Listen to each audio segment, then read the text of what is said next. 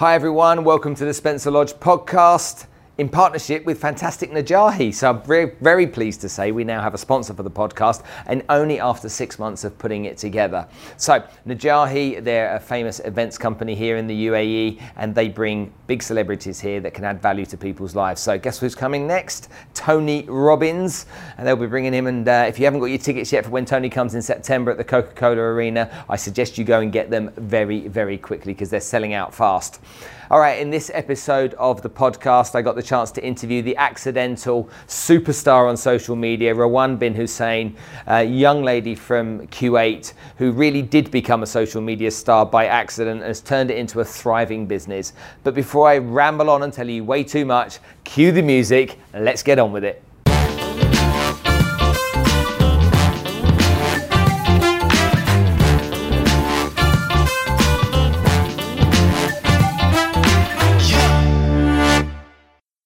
Thank you for coming on the show. I can't believe it.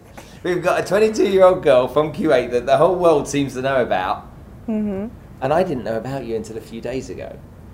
So how does a guy like me that produces content on social media not know who you are? Maybe because the content I post is more around lifestyle of a young girl, about fashion and beauty, and I don't think you would be interested in such. So you think such content? You think maybe I'm not into fashion and beauty? Not you don't even know if I'm a metrosexual. In a female fashion, no. So you're 22 years old. You're from Kuwait. Mm-hmm. You're all over social media in ways that people only dream about. Mm-hmm. But there's brains behind this person, isn't there? Because you just recently studied law. Mm-hmm. I just graduated. And you graduated. Mm-hmm. And what was the driver for that? So I grew up loving law, and I always wanted to be a lawyer. I grew up in a family of lawyers, and law is universal. It's everywhere. It's the way we're speaking now. It's the way we behave, the way this universe is working. It's all kind of governed by some kind of law. So I wanted to study law. I chose London because it's a city that is the hub of the world. And I love English law. I'm fascinated by the English legal system. So I moved to London 4 years ago. And on the way from LA to London, I became famous overnight. So How? Okay. So I had a high school sweetheart, puppy love. Yeah. And he cheated on me because he posted it's so embarrassing, a picture of holding a girl's hand. So I wanted to take revenge. So what's a better revenge than showing off on social media and showing your ex-partner that you're traveling around the world? So I was in LA and I was going around the States, and I was posting random pictures of me and poems about him. On the flight from LA to Kuwait, because I wanted to move my things from there to London, I arrived in the airport and the immigration officers recognized me. I didn't know what's going on. I went home. My father was going nuts because he doesn't like it. He's a traditional Kuwaiti. He doesn't like it when his daughter has her pictures and her videos all over social media. It's not really something that is acceptable in a conservative society. So apparently NBC, which is one of the biggest broadcasting channels, has taken my pictures and my poems and my articles and posted it on their platforms, calling me the Kuwaiti writer that looks like Brooke Shields. So I was trending as someone who's Kuwaiti but looks European or looks like a famous American model. And was that a good thing for the Kuwaiti people to think that you might be connected, or that Brooke Shields might be secretly in ancestry Kuwaiti as well? Well, I love her so much, but it was understood because I'm half Palestinian, so they will understand that the Palestinian blood has affected the way I look now. But so I became famous by mistake, by accident. I never planned it, I never wanted it, and I never wanted to be someone who has to work in the fashion or beauty or social media field. and but it happened, and I love it. I enjoy it. It is the new thing, and yeah. So you had essentially standard Instagram and Facebook and all that kind of stuff, Yeah. social media channels. You've fallen in love with someone. The boy's done the dirty on you. Okay, you found out, and so like any young person, how old are you when this happened? 19. Okay, so I've got a 19-year-old daughter, so I can just imagine how she would react. I know her boyfriend George, so God forbid he ever does anything bad. So I know how she would react, which is very typical for someone who's young and just hasn't got a huge amount of experience in life. And so No, but it wasn't bad. It was so lovely. Like, I was writing about him, like writing poetry about someone you love. It wasn't really aggressive. So it wasn't It wasn't aggressive. It wasn't mean stuff. Okay. The 6 months ago ex is the mean, aggressive social media scene that I unfortunately did. So then, why did NBC pick it up? What was great about it for them? Do you think? What was? You know what? I don't even know, and until this day, I don't really know who even told NBC about this girl that had 6,000 followers. Like, I don't even know how they found my Instagram or found my pictures, or how did they even talk about me without my permission? Because, you know, if you're not a famous person and someone just takes your pictures and publishes them, yeah, and millions are watching, at least you would tell them. Yeah. I wasn't even told. So it just happened. You found out from a third party. I saw it was all over the news. How did you feel in that moment? Did you have a secret hint of excitement about it, or was there part of you saying? No, it was scary. Okay. Because it wasn't a moment of fame. It was basically within a week you have 150,000 follower. Within a month you have 300,000 follower. In 4 years you have 4 million followers. So the big increase in numbers is just insane that your brain cannot really function with it. And yeah, but hold on a minute. Over 4 years, there's a build-up. You start to become aware. At the beginning, you're not though. At the beginning, it's kind of like, what's going on? So the first year, I just moved to London, and I had no friends and no family. So imagine living in a foreign country, and the weather wasn't that great, and you just went to you're just going to school. Wasn't that great? You mean it was lousy? It's England. It was rainy, and it was shocking for me. I was in California, and then you're getting 10,000, 20,000 comments a day from strangers. Half of them love you, half of them hate you and are cursing at you and are calling you names. So imagine how I felt like, and I had no support system around me. So if I was in Kuwait by then, I would have family members who would support me and who I would go to and complain about whatever I'm going through. But I went through everything by my own, alone. It was hard, it was so challenging, I made so many mistakes, but let's just stop here for a second. I want to go into a bit of detail here. You get people that write nice things, so we all like that, don't we? So it's nice people write nice things, and then you've got people that write bad stuff. Yeah. Now, you're seasoned and you're a pro now, so you know how to deal with it. But at the beginning, when you started to get some of that hate, how did it, 19-year-old kid, how does it make you feel? So I've been bullied in middle school and in high school for not being the perfect size 0 or not looking like any other typical girl in school. And I was bullied in university in California. So, but I was never bullied, and I never faced trolls on social media. So for me, reading nasty comments about the way I look, or about being, for example, half Palestinian, or being too white, or being overweight, is not really the nicest thing you can go through as a 19-year-old. So I was just shocked. I was crying the whole time. I cut my hair really short because I hated the way I looked. I was eating unhealthy. I was not going to uni the first year. And it was just too much. It was the new city, being lonely, being abroad, and having social media all of a sudden all over you. So How long did it take for you to adjust then? You said a year of not even going to uni that much. So you weren't benefiting from the education. You're feeling down on yourself. When did you get to a point where you started to say, hold on a minute here.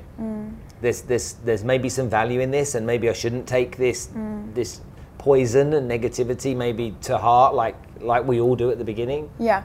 So the first year I was doing my foundation year at King's College, and it wasn't really heavy studying, but I didn't really go to uni as much, and I didn't see the value of social media. I was just seeing, I'm posting a picture, it's either people will either like it or they will hate me.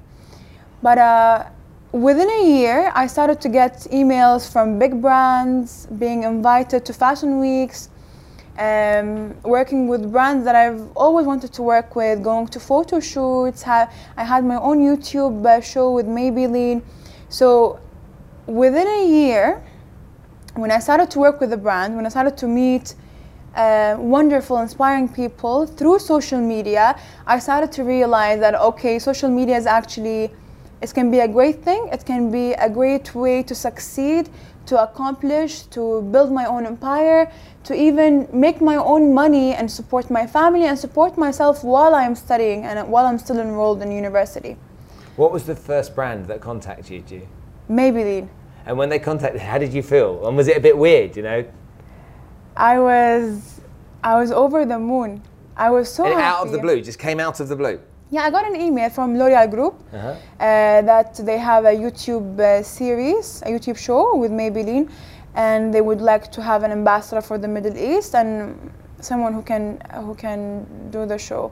So I wasn't even comfortable with the camera. Like, I hated cameras. I love public speeches. I love speaking in the public. I love, but in an educational field, in school, and I'm still an A student. I love studying. I love anything when it comes to uni and school. But to be dressed up and people doing your makeup and doing your hair and having a camera and speaking to the camera and speaking to an audience, it was so nerve-wracking. But I had a wonderful team, and I still say that it was one of the best experiences of my life. And I'm forever thankful to it because I learned so much. I learned how to be professional, how to be committed, how to work as a team. So lots of great skills that you essentially were taking on board at a young age. The first time you spoke to a group of people on a stage in front of them, that's a terrifying experience for anybody. Exactly. How do you feel that studying law, graduating essentially with a law degree now, makes you as a brand more credible, more valuable, more authoritative? Does it? I don't know. Well, from my personal point of view, I think education does add value to you as a person, because when you meet someone that is educated, that worked hard 4 years to get this degree, then you know this someone is serious, this someone has a goal and has achieved their goal and has worked hard for this goal. They're not just someone who is laying on a couch doing nothing. So I love my degree. I would want to take it further and do masters and PhD and teach at uni. But at this stage, I would want to focus on social media and being a social media figure, because it is the time for it now, and it's better to use it. Do you think social media will die, or do you think it's here to stay? You think it will die? Yes. What do you think will replace it? I'm not sure, but just like how we had magazines and traditional media before, like TV and radio, now we have social media. In a couple of years, of course, we'll have another platform. And when you look at the platforms that exist nowadays, we've got the standard ones that everyone knows about, and then you take something like TikTok, which used to be called Musical.ly, and you see the growth of an app like that. Are you always considering the new apps that are coming along and how you can be exposed on them? I personally use TikTok. Like my kids? Yes. So I don't really like to engage in other platforms because I already have my own following and my own established empire on Instagram and Snapchat. But I do like to try other apps. But I think so far, Instagram is taking over everything. My youngest daughter is 17, and I had her on my show one day, last Christmas actually, and we were talking about her using TikTok. And I'm like, why don't you use Facebook? And she said, Dad, it's just so complicated, and it's what old people use. I don't even have Facebook, you know? I don't even have Facebook. I have a Facebook page that is run by my fans, but I don't have Facebook. Do you, whatever you want to describe yourself as, if we take the facts, okay, you've become a business person. Yes. How do you feel about being one? So I think being considered a business person is because, of course, based on me publishing a book, which is also kind of a business, having my own brand, working with brands, generating an income from that. I like it. I love it because I think it made me consider myself more mature and more responsible. I'm not an ordinary 22-year-old that just graduated from school and has nothing to do, you know? So I have responsibilities, I have commitments, I have contracts. Yeah. I have people that work behind me and make a living behind me, and I have a family to support, and I have people to support. It's a beautiful feeling because you get and you give back. Tell me about Mum and Dad, because you said at the beginning of our conversation that Dad was, you know, conservative and traditional, and guess what? That's pretty much the norm for most dads, particularly when they look at their daughters and what they're up to. You become even more traditional and more, you know, I do with my daughters, is like, you did what? Everyone else can do it, but you two can't. So when you look at look at that relationship you had with your dad and the frustrations that maybe he felt at the beginning of this journey. No, he's still frustrated. Is he? Oh, okay. So he doesn't look at it now and say... No, so now he would tell me, for example, he's more understanding, of course, because, you know, it's not his generation. Yeah, come tell a 50-year-old or 60-year-old that Baba's social media is actually a career. To him, it's either you're a lawyer or a doctor or an engineer. Baba's social media figure is actually a job that can make millions. It's actually a respectable job. He's still protective as any father. He cares. He has a fake account on Instagram. He goes and he reads the comments. And he has a fake account to check what's going on with your comments. Because he doesn't have Instagram, so he has a fake one. So whenever I see a comment with no picture, like a whatever name, like fighting with the followers, like shame on you, she's a very good person, and he's not even cursing, you know, he's like very, like a nicely structured sentence to the haters. I'm like, this is my father, block, and he would go and have another account and he would call me, be like, Baba, delete this comment. Baba, why would you post a picture with a mini dress like that? You know, girls are not supposed to be dressed like that. Baby, don't do that. So I love it, and I love that he cares, and I try as much as possible to go along with him and to show him that I do respect his wishes. At the end of the day, he's my father, and I'm no one today without him, you know? I think that if I talk about my mum and dad, so my mum's 74, my dad's 74-ish as well. My mum is refusing to get old. So she won't have it, she won't tolerate it. She's Instagram crazy. She knows how to use it, and she knows everything that's going on with Instagram and Facebook and stuff like that. My dad, okay, has the accounts because my mum set the accounts up for him. He doesn't really understand it, so he spends his time writing inappropriate comments on people's posts because he thinks his comment's really funny, but it doesn't match it. And I look at the kind of, like, you know, I'm 49 years old, and you're, you know, a generation easily younger than me, and then you take my parents' generation, and I think that it's easy to assume that they've kind of they've rebutted it. They've said this isn't for us. But when I see my mum being as obsessed with social media as she is, I'm like, you know, you're with the times, you know, you're moving with the times, you're accepting what's out there. When you look at your followers, are they all young people? No. So, you know, now with the new updates on social media, you can actually see the ages of people that are following you. So, no, I have, mostly are young. From the biggest category is 24 to 35.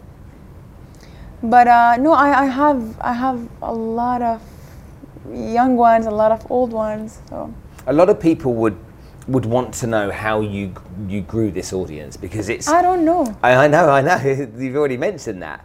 But for a lot of people, growing this follower number is like a really important thing. And they measure whether somebody has some form of worth based around the number of followers they have. Now, we see that Instagram are changing some rules at the moment with regards to likes that are showing up. Yeah, they want to remove the likes. And they have done in a few countries already just to test it. So it's being tested in Australia right now. But you know, I think it's a business strategy by Instagram. I'll tell you why. Because when the likes are not there anymore, and the people cannot like it anymore, you will get less likes. You can see the likes if it's on your page. You can see it, but people cannot see how many likes you get. But I mean, you won't be encouraged to like a picture if there's no likes there. You won't care anymore. The brands care about the likes. The brands come and approach influencers not based on the following number, because it's worthless. You can buy followers. Absolutely. You can buy likes too. But they care about the engagement, how many comments and how many likes you get. So I think it's just a business strategy to try to cut down on whatever people are making through Instagram. So as an entrepreneur and a successful young business person, as you are, in a very kind of like cool way, how does LinkedIn play a role? LinkedIn? Okay, I had LinkedIn and I still have it. No, LinkedIn can help me, I think, in a more professional way, but I don't think social media fits there. I do have a profile there with all my like career achievements, the jobs I got, the internships, where I studied, but I don't really get any business through LinkedIn. I would get it, for example, oh, are you interested in getting an internship for this law firm? Are you interested in getting this marketing position, whatever, in this company? But I wouldn't get brands approaching me through LinkedIn. They approach you either through Instagram, like, hey, we want to collaborate with you, or through your email, because you put your email address on your bio. But I don't think LinkedIn has done anything for me. I'm sorry. And is that maybe because you've sold yourself on the fact, or you've got great results from Instagram, so it's the better the devil you know, as opposed to maybe the devil you don't? Because the way that LinkedIn works at the moment is how Facebook worked 10 years ago. The organic reach is much bigger, and all of those brands that you talk about have CEOs and managing directors and presidents of those organizations, and all of those brands have corporate positions that are filled within them, and all of those people use LinkedIn too. So you are right, but the fact is, the reality what's going on right now is that brands look at your pictures, how well you're doing on social media, and they approach you based on that. Because the brand wouldn't care how well structured is your LinkedIn if you have 2,000 followers on Instagram. Let's be honest. Like, so the brand, when they see on Instagram, this influencer is doing great, this influencer has a great sense of fashion, this influencer is, for example, in LA now, and we have an event coming up in LA. So Instagram is easier, and it's more of a daily platform, and let's say spontaneous and more closer to a human. LinkedIn, I think, is more professional. Everything you post is well studied of, right? I think that what I've learned is that on Instagram, people leave much shorter comments. On LinkedIn, when people comment on something that you produce, then they give much longer form responses. So if I take a video that I've created, like a 1 minute micro we were talking about earlier, if I take a 1 minute micro on Instagram and then look at it on LinkedIn, the engagement on LinkedIn is more detailed. Because there's none of this thumbs up fires and that's the category of people on LinkedIn are who? People, I think, who are well educated, people who can speak in a certain way. That's you. It's a certain category. I'm serious, because Instagram, Instagram is open to everyone. Everyone can have an Instagram profile, and you can add anyone, you can comment on anyone. LinkedIn, on the other hand, even if I go right now and I want to follow, for example, this person, it doesn't allow you unless you have certain interests in common, right? Mm-hmm. So it's kind of governed by some kind of policies. Mm-hmm. And not anyone can write a long comment and can discuss whatever you posted on LinkedIn, but everyone can look at a picture and say, okay, I like it, I dislike it. You look good, you're horrible. So Instagram. What do you think when you create content, when you look at images and then you look at video content, what do you prefer to produce? And do you have a strict content strategy, or you're a kind of shoot from the hip type of girl? So what not everyone know is that I don't really have a strategy. So I post whatever I do on daily basis. Why? Because I was busy with school. So when I was busy with school and I was abroad, I became famous because I was this inspiring girl who is Middle Eastern, but she lives by her own, and she studies law, she does aviation on the side, and she's a social media star. But now that I graduated and that I have to take social media more seriously as a business, I think I should do more of well-planned content and have a strategy for it. But I still do think that we should maintain a spontaneous part of it, and we should still be real. And too much strategy and too much planning makes your content lose its human part of it. Personal. Exactly, and at the end of the day, remember, you became famous because people loved you as a human. People felt that they can relate to you, whether you're a young girl, you're a mother, you're whatever you are. So unfortunately, a lot of people forget that, so they start to get engaged too much in paid content and planned content and social media as a business, that they forget their personal touch in their content. It's brilliant, you know, when you think about it. You became successful in terms of your numbers without planning. You shoot from the hip with your content to keep it organic and real in terms of how it feels. Most people on this planet that are trying to work out how to get all the sides of the Rubik's Cube in the right color relating to social media are digging deep to try and understand what is their own internal algorithm, regardless of the social media algorithm, to make this work.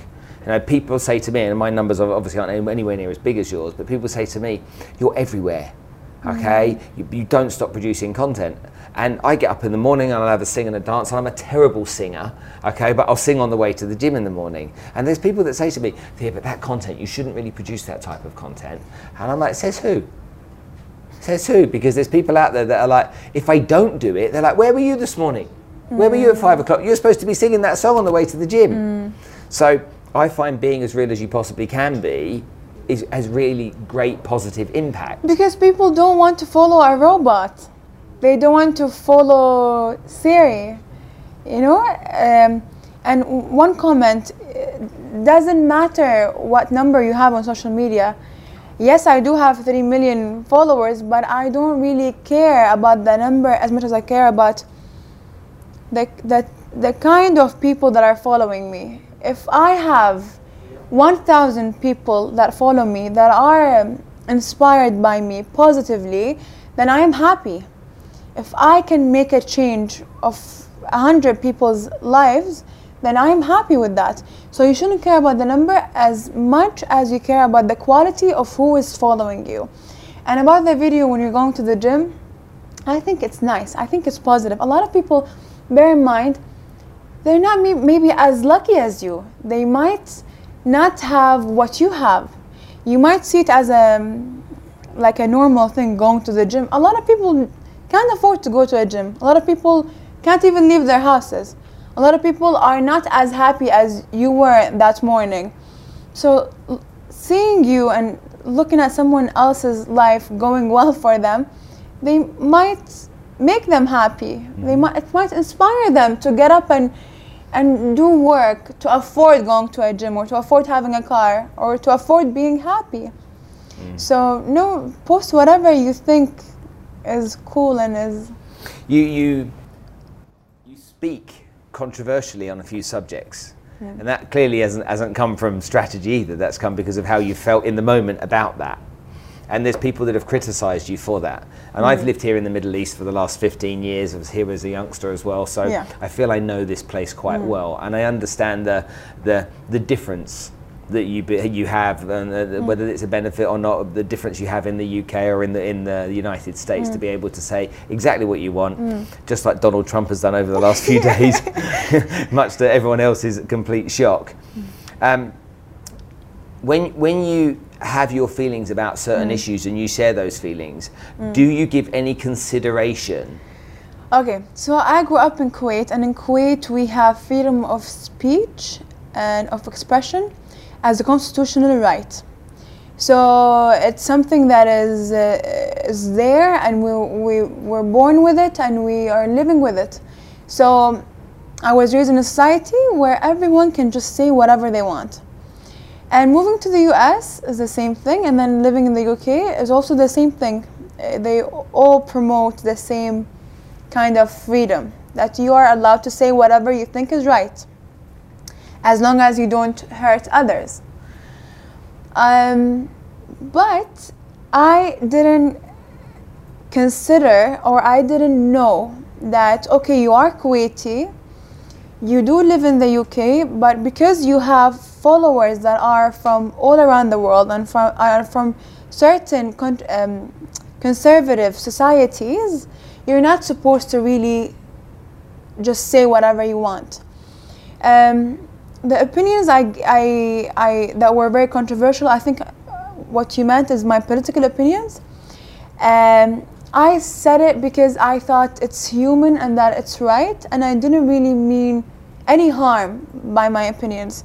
And the opinions I said were out of love for the region I grew up in, and out of a belief that artists are not supposed to be politicians, and they're not supposed to be forcefully involved in politics, and that art should be a message of peace and should bring together countries and nations, not to tear them apart. I suppose when you think about it, though, with 4 million followers now, you have the power to influence a lot of just, and something you could say, even without thinking of it, just something off the cuff could influence people. So you also have the power to give such positive influence to people as well. But even though that message is positive, and I still think it is very positive, it's backfired. Because bear in mind, you're dealing with a lot of people that maybe are not educated, or maybe they're not as open-minded as you, or you're dealing with certain nations with certain laws that are not allowing their people to speak up or to give their opinions. So that made me think and know now that whatever I say on social media when it comes to religion, politics, and society in general should be studied, should be thought of well before, because it can backfire. It can make you lose a business at the end of the day, because a lot of brands will boycott you and will stop working with you because the last thing they want is a controversial figure that works with their brand. It's interesting that you say that. The last thing they want is a controversial figure, but naturally, okay, some of us, I'm one of them, says what's on my mind and says what I think, and has no fear in that. And because I naturally do that, that makes me controversial. And if you see my video content online, I lean into being controversial because I don't want to be vanilla. You know, out of 100 people, there's 30 people that are going to hate my guts. There's 40 people that they can see a piece of shiny paper and that's more interesting to them. And then there's 30 people that are like, yeah, we love Spencer. And it's those 30 people that I really care about. Exactly. The other people I couldn't give two monkeys about. But if I don't have a way of deciphering who those people are, and everyone falls into the same mold, then I have no way of positively measuring but also impacting people. And so when you think about what you do, 4 million people that follow you, most of them are like, yeah, right on, yeah. There's a huge number of people that think what you've got to say and what your opinion is and how you live your life is actually a pretty cool thing. No, and I also have a lot of haters because let's put the political opinions on the side. Park that. That's not relevant yet. My lifestyle is controversial, but I don't fake it. So the politics, yes, we should put it on the side because it's not my field to speak about it. Sure. But the lifestyle itself. Successful entrepreneur, law graduate, independent. But Middle Eastern Muslim that lives in a country without a man, even in our Islamic religion, it is not allowed. And for the traditionalists. Yes. Which is, again, a percentage of the population. It's not everybody. Exactly. So a lot of people see me as this girl who's controversial, who's not giving the best impression about Muslim Middle Eastern girls. For me, I don't care. What I care about is that I give the best impression about not only Muslim and Middle Eastern girls, any girl in the world, any woman, that we can achieve. We can be so many things in a young age without a man, if we go back to the Middle Eastern kind of Muslim idea. So I love what I'm doing, and I wake up every day because I know I inspire a lot of young girls, and I don't have any problems with having haters that hate me for doing me. I think you're doing a pretty good job, to be honest with you, and you should be very proud of yourself for all of the things at such a young age that you've achieved. Thank you. It's certainly inspiring talking to someone who's as driven and focused and as accomplished as you. Crikey, you're 22 years old. I feel like I'm talking to someone the same age as me. Thank you so much for coming to spend some time with me on the show. I really enjoy the fact that you've just been really open with me. And Rawan bin Hussain. Thank you. Thanks so for coming much. on the Spencer Lodge podcast. You.